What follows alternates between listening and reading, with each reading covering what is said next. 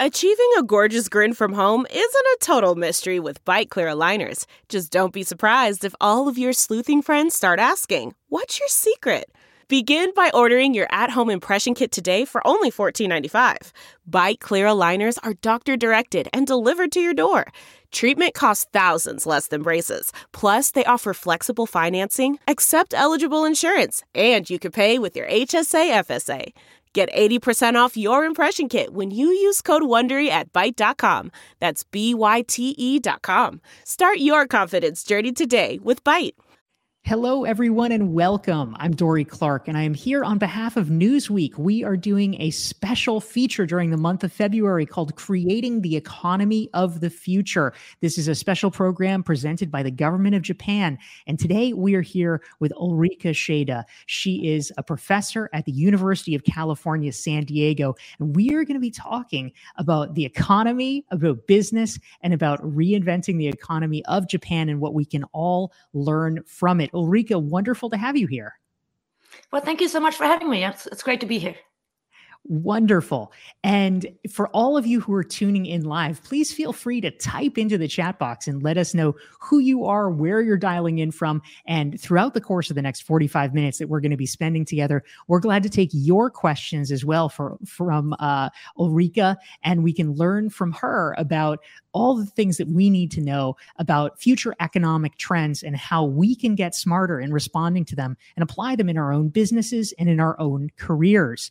So Ulrika, the first question that I have for you, this is something that, even for people who don't necessarily have a huge knowledge of Japanese business, one of the things that I think is most remarkable and interesting, certainly for Americans, because, our country is not that old, is that for many Japanese businesses, there's a tradition of businesses that literally have been around for hundreds of years. It's not uncommon to have a business that has been around 800 years, which sounds astounding.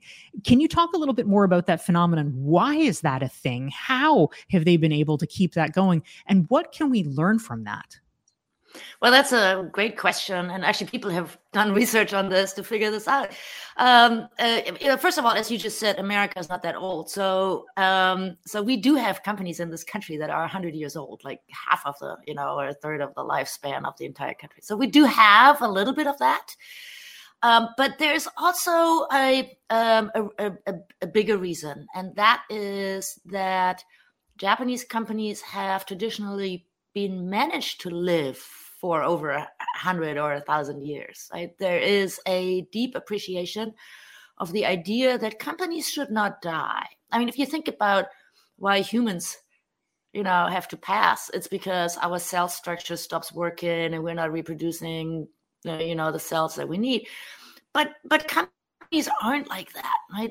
They're building blocks, and companies have assets that you can build and buy with money and replace. So there's actually fundamentally no reason why a company should ever go bankrupt if it is managed well and if it is managed for, creating value and innovation for the long run.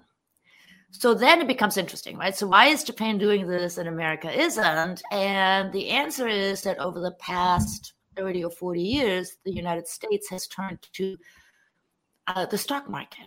We now have a lot of companies in this country that are managed towards quarterly earning reports. Their CEOs are incentivized, for better or for worse, by the way. It's not that one system is better than the other. They both have their advantages. But in the United States, CEOs are incentivized to make sure that the stock price is always on the up.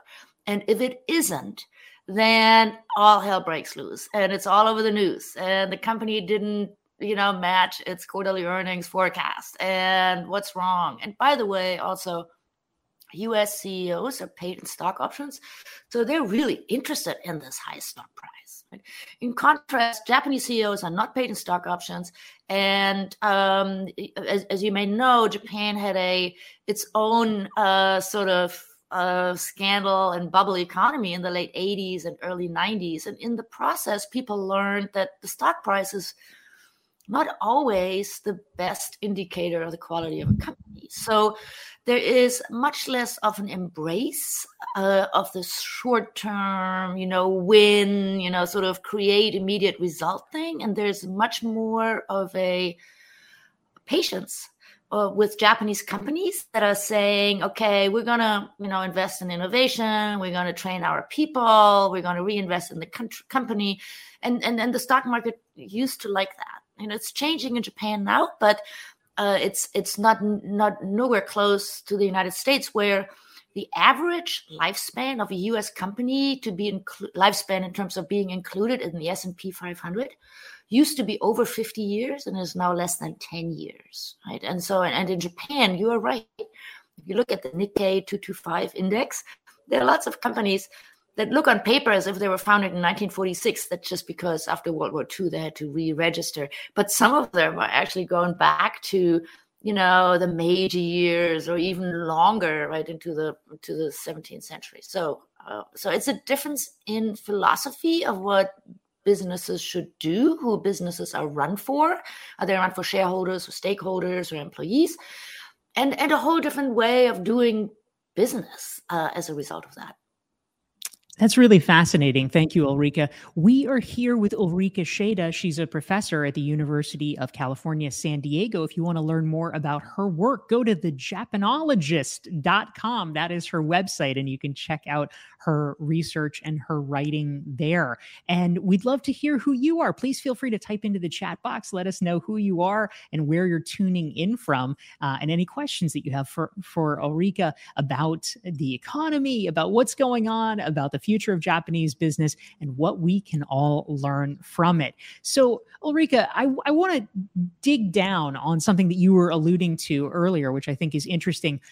So, obviously, in the 1980s, the Japanese economy was incredibly high flying, and then the economy there for a pretty long time. I mean, actually, multiple decades, entered a period of recession, of very slow growth, and that's something that certainly is alarming to consider for people in the United States who are so used to the stock market ticking up and up and up and up, which perhaps itself might be unsustainable. What was it exactly?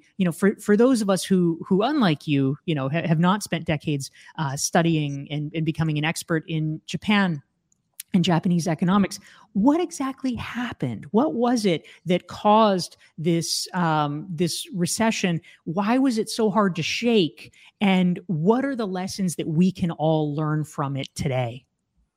So there are a couple of reasons, and so let me just see whether I can structure my answer to make this concise, because I could give a whole lecture on this, right? So Japan had a bubble economy between 1987 and roughly 1991, where stock prices went through the roof and real estate prices went through the roof. Think of that as Japan's equivalent to our global financial crisis of 2008. Okay, so this whole thing was a delirious. It was a lot of fun. We were sprinkling gold on salad leaves and stuff. So it was a lot of fun. But it couldn't go on forever because it was built on a house of cards. There were false valuations of real estate that were then becoming the collateral of land, and then that was false and so. So eventually, this whole thing went up into hot air, and the stock market collapsed, and the banking system came under tremendous pressure, similar to our, as I just said, our Lehman shock, as the Japanese call it, in 2008, 2009. The Japanese government at that point made a choice, and the choice was that they would not do radical surgery, but that they would band-aid this thing, that they would try. First of all, there was denial, so it wasn't really a choice. Hey, let's. They would say, well, let's just wait a couple of years, and all of this will be cleaned up because our banks are strong and our companies are strong. Let's just wait and let them quietly, kind of refinance these loans that had gone bad and so forth, and then the economy will come back. And that didn't happen. And then came a realization that something fundamentally new had happened to the economy, namely that it was embarking on a very different growth trajectory, that sort of the high growth era of the post-war years, where Japan was selling consumer end products into global markets, especially the United States, was kind of over, because at the same time, South Korea and Taiwan had figured out how to make consumer electronics and even cars, right? So the Japanese economy suddenly was also under a competitive shock.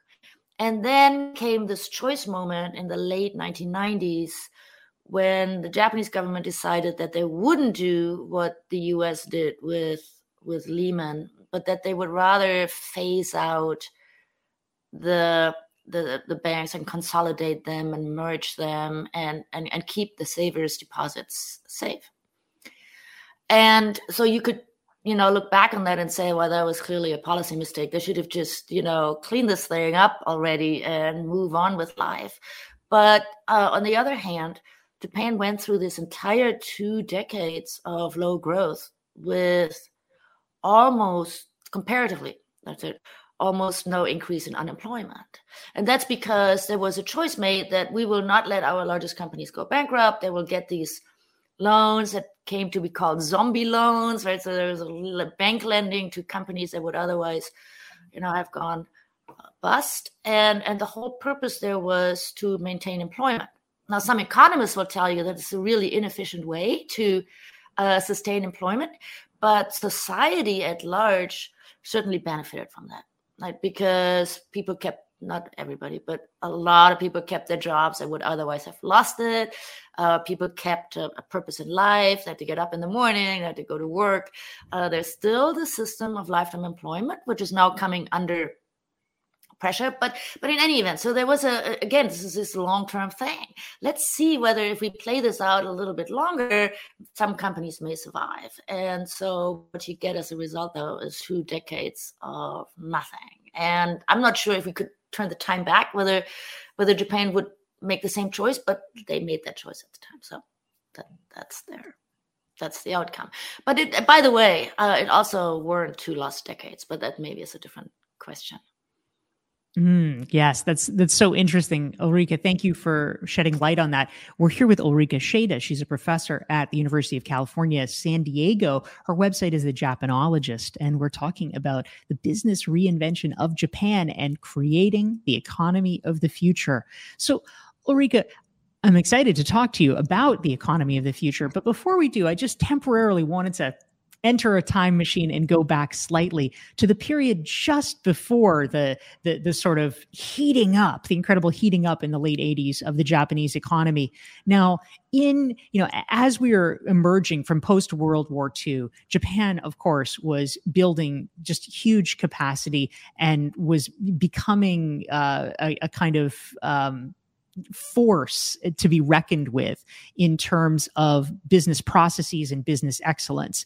And one of the interesting things in the early part of the 1980s in the United States was just the incredible concern that was arising because Japanese manufacturing in particular was just so much better than American processes at the time.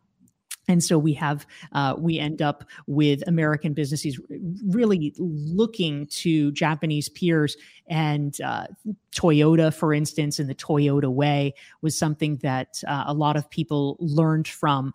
And, for instance, just-in-time practices became looming very large in the American consciousness. I'd love to hear a little bit more about that. What was that process like in terms of, how Japan actually rebuilt and resculpted itself and achieved those levels of international excellence that we keep learning from? What was the Toyota way and its ilk all about, and why did it have such an impact? So we have three things happening there between I would say the 50s and the 80s. After World War II, Japan's it was basically destroyed, and so there's a lot of scrambling for jockeying for position. So a lot of these small startup companies like Honda and Toyota and Sony started out, right? And then there were some pre-war companies that had a lot of technology. So sometimes people forget that before World War II, so the early part of the 20th century, Japan was already a large and functioning, economy with large companies. So, but at the time, before the war, Japan was basically exporting, textiles and mechanical toys and so forth. So your question really is, what happened after the war that Japan could rev up so fast and become basically America's favorite supplier of consumer end products? And the answer is that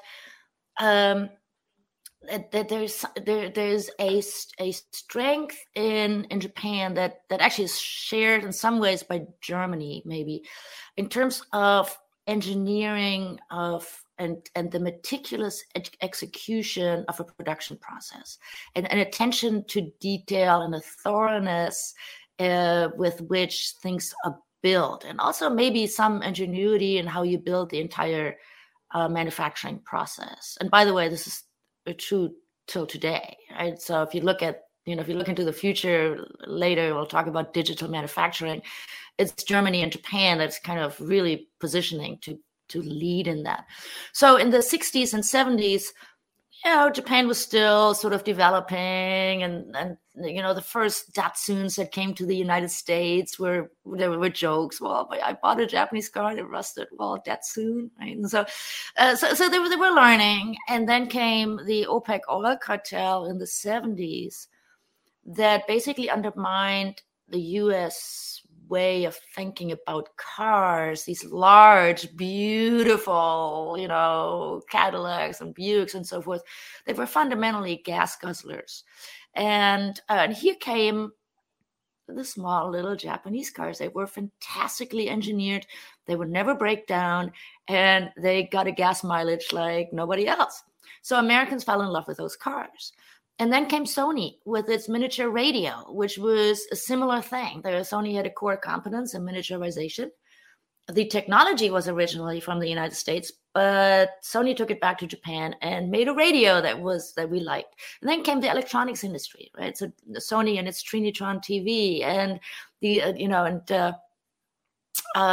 Panasonic, which developed the VHS, the videotape recorder. It was a Japanese invention. And they figured out how we could tape a football game of 3 hours and watch it later. And so we just embraced all of that, and the camcorder. And so those were the good old days, right? And then the fax machine and, and then cameras.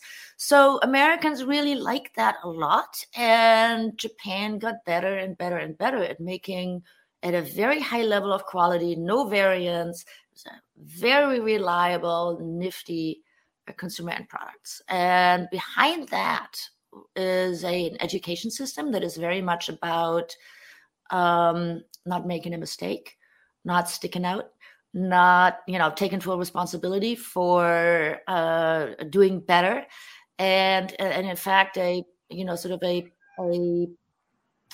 excitement about doing something with perfection. And we see this, by the way, in Japanese art and things like the tea ceremony, where it's all about the ultimate expression is to do it to perfection.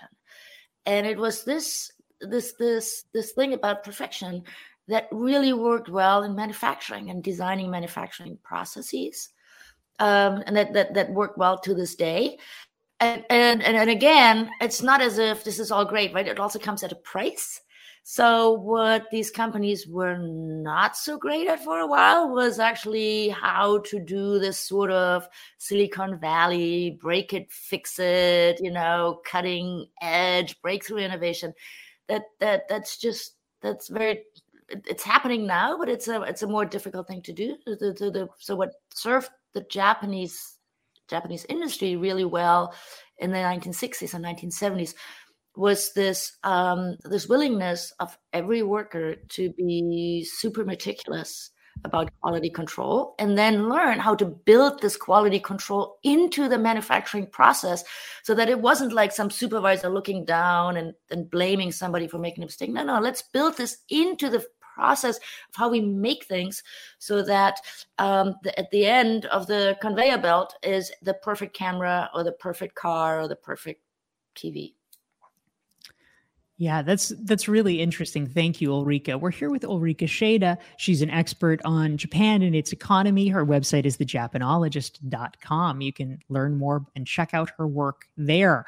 So, Ulrika, one of the challenges that's facing pretty much every developed economy these days, but perhaps especially true in Japan, is the aging of the population. And this is something that has caused a lot of consternation among projections. How are we going to be paying for healthcare? How are we going to be paying for benefits? What is the latest on that situation as it affects the Japanese economy, and how can every advanced society be thinking about these questions, since it is a topic of demographic concern just about everywhere? So yeah, it's interesting that it used to be that Japan was like 20 years behind, in the 20th century. But since the bubble economy, what we're learning is that Japan is actually 20 years ahead. So the bubble economy and the recession, and dealing with this long financial recession, and at the turn of the century, is what the U.S. then embarked on, in the 2010s, and maybe we're still kind of dealing with that a little bit, and so it is with aging. So no country is aging faster than Japan. By 2030, the Japanese workforce will shrink by about 20%, and by 2050, it'll be down 30%.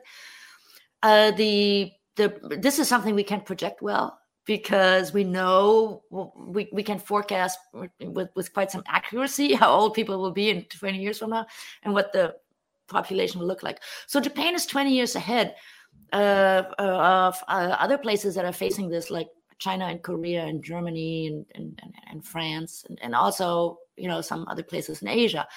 And so what Japan is doing with this aging thing is going to be an example for a lot of other places.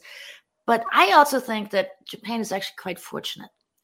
And because for Japan, this aging and this labor shortage, this looming labor shortage, is happening at the exact same time as the digital transformation is going to hit us. And so that takes away a lot of the fears of replacement. So if you think about it, why are we worried about robots, or why are we worried about the digital transformation? Well, a number of things. We don't want to be run by machines. We don't want to, we would like to have recourse if somebody makes a decision. We don't want some AI or machine learning thing, determine whether we have access to credit or not. But we're also worried that the robot will arrive and take away jobs, right? And the self-driving car will take away the driver and that sort of thing. And in Japan, that fear is really not that pronounced. It's more like, when will we finally have machines that can make cars without people? Because we don't have people.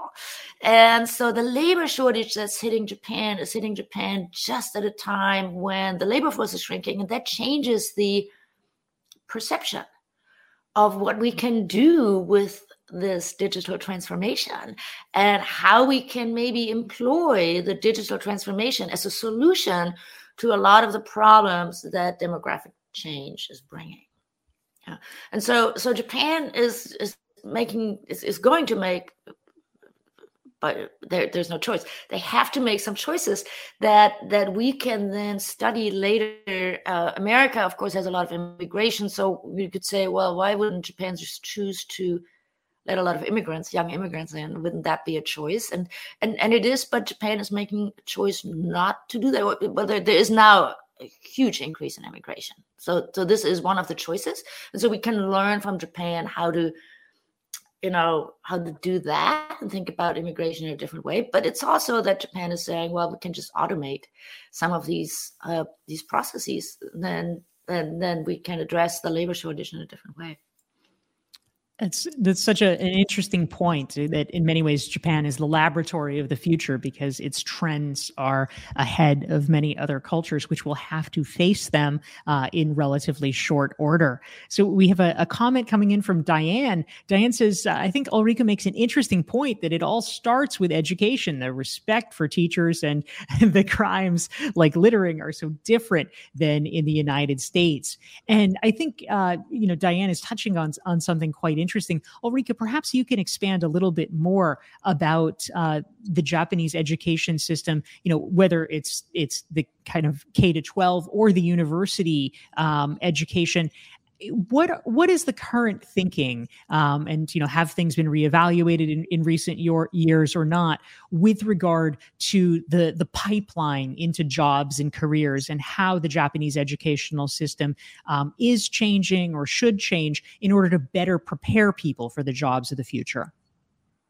Well, that's a terrific question. So the education system itself is a reflection of something even deeper that's underlying this, and that's the social contract of what's important for our country, right? And there's some really interesting new research that gives us some tools to analyze this.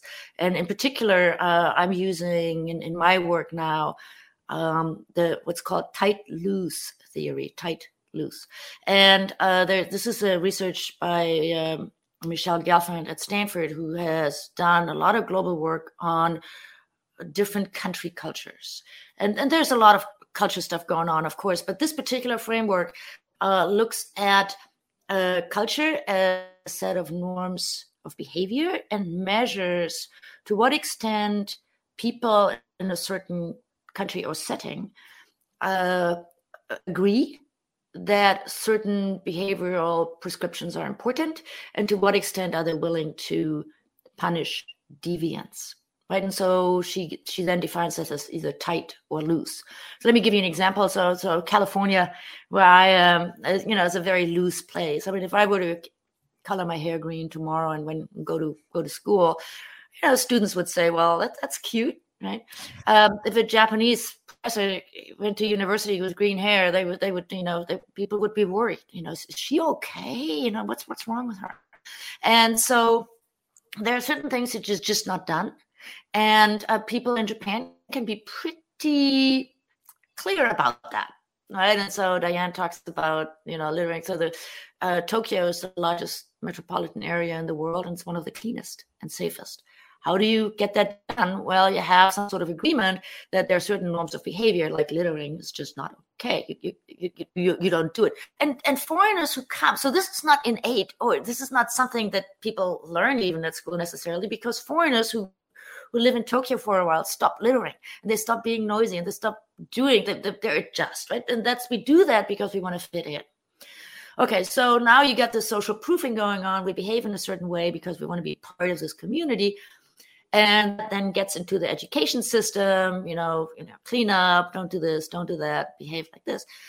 What you get is you get a very clean, safe society that actually has a lot of, and that has a lot of benefits for things like the Toyota production system, and being very thorough in meticulous and how you execute and implement quality control at the shop floor and so forth. So tight loose is not about one is better than the other. They're better for different things, right? So Japan is very good at societal cohesion and no crime and no littering and making great things at a high level of quality. It's not so great, as I said earlier, at breakthrough innovation, and that sort of thing. But the thing is, for Japan right now, this is the reinvention. The reinvention that's happening in Japan right now is a recognition that in order to compete at the technology frontier of the digital transformation, Japanese companies have to get better at breakthrough innovation. It has to be a mindset change that we need to be good at AI. We need to be good at these current technologies. We need to be more experimental in our setup of R&D and innovation, and we need more startups, and we need more of that. So as you just said, Dory, that's exactly right. The universities are changing their curricula. And it's going it was slowly. Everything in Japan is happening slowly but certainly there are changes in curricula at the high school level, and there are more playtime at the kindergarten, more of this experimental thinking. And the University of Tokyo and other universities in Japan have top-notch curricula when it comes to AI and cybersecurity and that sort of thing. So things are changing, and Diane is right that the old education system was feeding into this monozukuri, right, the art of making things, and the reinvention of the economy is also now being slowly but certainly reflected in a reinvention of the education system, and also how young people think about their careers and their employment and what they want to accomplish in their work lives and work-life balance. And so there's this very interesting change process going on, and observers differ whether Japan is too slow and when it's slow, too slow, or whether Japan is missing out on a lot of opportunities. But if you change the lens a little bit and try to see what is actually changing, you'll see that there's a lot of quiet, steady change going on in Japan. Yeah, thank you so much. We're here with Ulrike Schade, a professor at the University of California, San Diego. This is our Newsweek special feature on creating the economy of the future. And if you want to learn more about Ulrike and her work, just go to her website. It's thejapanologist.com. So Ulrike, you were mentioning a moment ago the changes that are on the horizon. And a question actually came in from one of our live stream viewers who's tuning in from Nalin, who wants to know, the Japanese prime minister has recently called for a new form of capitalism that will include investments in green tech, digitization, and human capital. What do you think the motivation behind the initiatives is? What impact will it have? And should other countries be doing the same thing? What do we need to know about this new initiative and some of the future implications? So it's a brand new initiative. It was announced 3 weeks ago. So we scholars who are trying to figure out the answers to those excellent questions are still trying to, okay, so what is this? But fundamentally, I think what's going on there is this notion that if we do it right, capitalism can be good for all. It can be good for all. It doesn't have to be dog eat dog. It doesn't have to be rich and poor. It doesn't have to lead to polarization if we do it right. So then the question is, okay, so what does doing right mean? Right? And that's where, again, we're going to look at Japan, I think. So the prime minister has put together a council, a deliberation council, to figure out the answers. The composition of this council is very interesting. It has a number of startup people. It has reformers. It has people that are a little bit more concerned about, not throwing the baby out with the bathwater. So let's keep what works in the Japanese economy. So and I think at the end of the day, what we'll learn is what they're trying to address is how can we do both? Be a society that values stability, long-term corporate growth, long-term value creation, and equality and societal cohesion. How can we marry all of that with an economy that can be, be a leader in breakthrough innovation and a vibrant sort of high metabolism economy? And the prime minister himself said that this is going to be very difficult, but if somebody can do it, maybe it's us, right? And so we are going to watch this for, going forward, because I think yet again, this is something where we might be able to learn something from Japan. I think what's driving it is that, Japan used to look at America and say, well, we want to be like America. We want to have a Silicon Valley, we want to have a Wall Street, we want to have this, that, and the other thing. And right now, frankly, America isn't looking so great. I mean, Wall Street is great, stock price is crazy, but it's a little bit crazy, right? And so there are lots of people in Japan that say, well, we had this craziness, we had that in the 80s, not sure we like that craziness. Is there a different way of doing this that still would leave us better off and have us growing, that is not so polarizing and that doesn't lead to income inequalities the same way? I mean, if you compare income inequality in Japan and the United States, it's very different. It's edging up in Japan, which gives a lot of people concern, but it's nowhere near the levels of the United States. And so I think this new capitalism program is a little bit of expresses a concern that if we become too much like the United States, we'll end up with more income inequality, and that's just not something that Japanese society will accept. And in fact, you asked me earlier, why did it take 2 decades for Japan to get over its bubble? And part of the reason was that Japan needed to get over its bubble without creating a lot of income inequality. And so there are lots of stoppers in place already. And so I think this new capitalism will be an attempt to set up an economy that is good for not just one part, not just the smartest or not just the best educated, but that creates a system where everybody has a role to play and everybody can find a spot in a good place, in a safe place, in that economic activity. That's a really interesting observation, Ulrike. Thank you. We've been talking about creating the economy of the future. We're here with Ulrike Schede. Check out her website at thejapanologist.com. Ulrike, one of the places where the recent experience of the United States and Japan has differed has been, of course, the past couple of years with the pandemic. Immediately coming out of the pandemic, the United States has been experiencing the great resignation with many people leaving their jobs. My understanding is that there's been much less of that in Japan. The United States and Japan reacted pretty differently from public health and shutdown perspectives with regard to the pandemic itself. Can you talk a little bit about the differences in the response and how things are looking in Japan now as we, fingers crossed, hopefully emerge into a kind of post-pandemic or quasi-post-pandemic? What's the view of things as a result of the craziness of the past 2 years?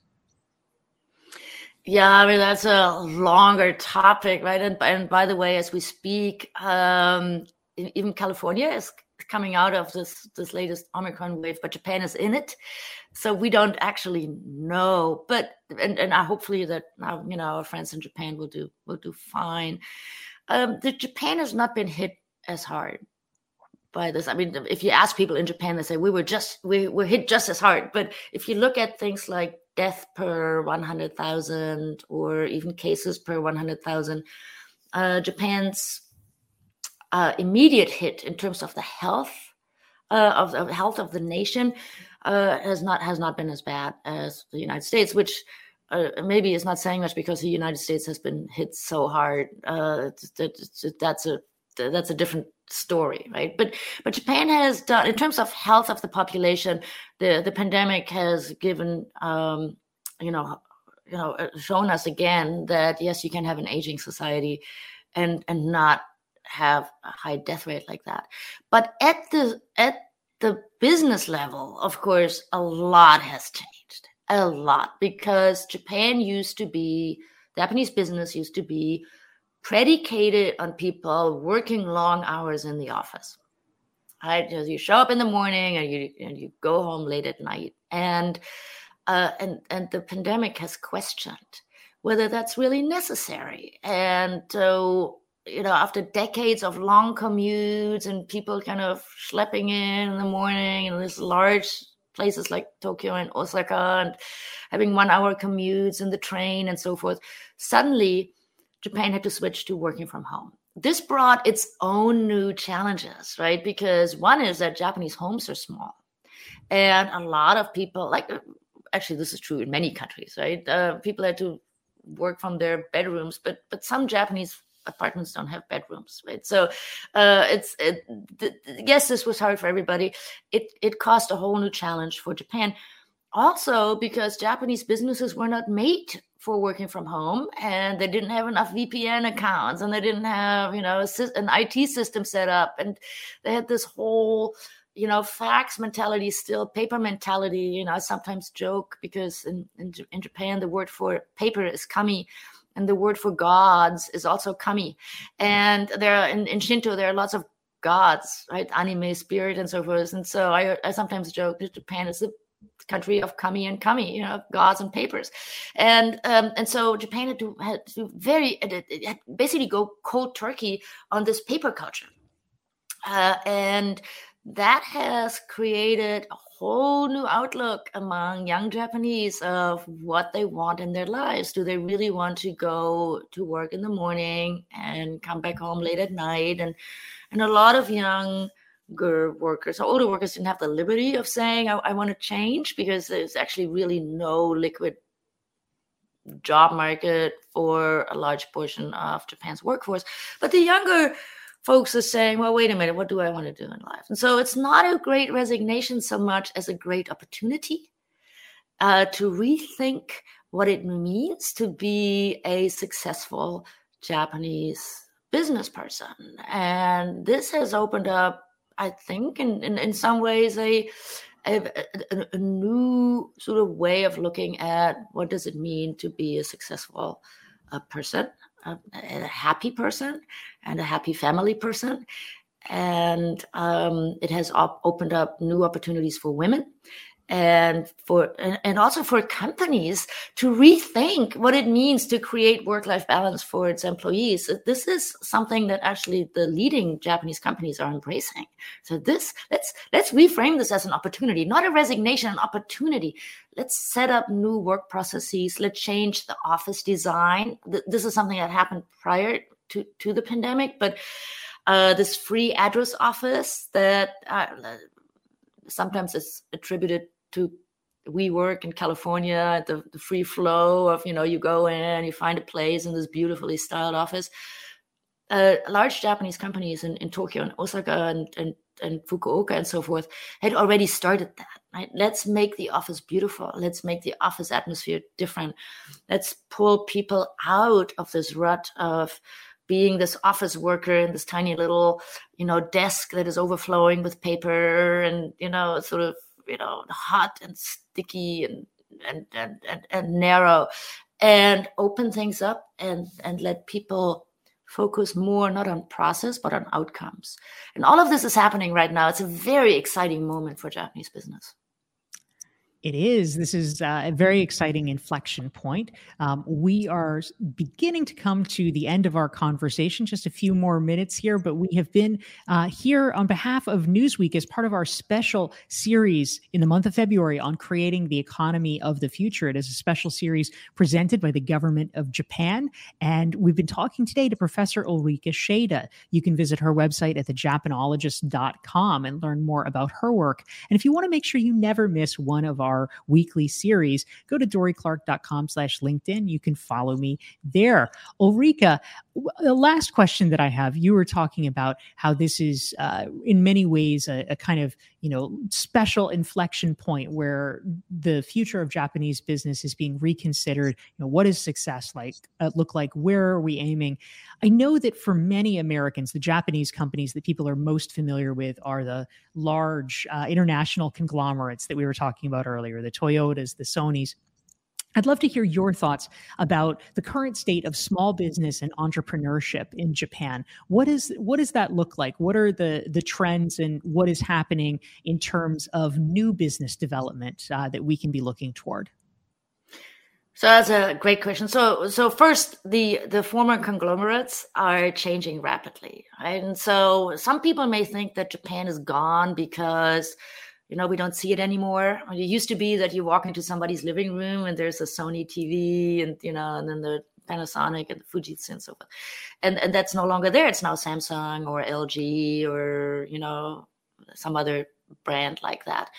But don't be fooled by this because one thing that we need to appreciate, I think, if we want to understand the world economy, is that Japan is still the third largest economy in the world. And the reason is that Japanese companies are making the very important inputs that go into these consumer end products. So Japanese companies are anchoring many of the supply chains in electronics and cars and so forth. And this more sort of upstream role has also opened up opportunities for new business creation in Japan. And again, everything in Japan is always slow. The whole innovation and startup scene started at around 2003 in full speed when the government allowed what's called the 1 yen company. So it removed basically legal capital requirements. So it's now you can open a company in Japan with paid in capital of 1 yen, which is 1 penny. So yes, it's easy to start a company in Japan. Then there were all kinds of societal constraints on that the status of working for a startup company wasn't particularly high. It was seen as a failure. You must have failed getting a job at a large company. That's why you're working at a small one. But lately, there have been a number of programs and also a recognition that one of the biggest player in any innovation ecosystem is the large companies that need to buy product from small companies. And this is something that has happened over the last 5 years. And there's an increasing recognition that large companies need to engage in the ecosystem with the small companies and appreciate what the small companies can bring to the table and buy their product, buy their technologies, buy their ideas, acquire them, merge with them. And this is something that I would recommend that we look out for. And because as that heats up, the entire Japanese innovation startup, innovation ecosystem will grow rapidly. And I think we're at the cusp of that happening, and it'll be another growth engine. And so far as that happens, it'll be a big growth engine for the Japanese economy going forward. That is fantastic. Thank you so much for your insights today. We've been here on behalf of Newsweek in our special monthly series in the month of February, Creating the Economy of the Future. We are here at 12:30 Eastern, 9:30 Pacific every Wednesday this month, talking about the economy of the future and what we all can learn so that we can prepare. Ulrike Schade, professor at the University of California, San Diego, thank you so much for joining us. Thank you so much for having me. It was great fun. Thank you. Thank you all, and see you next week.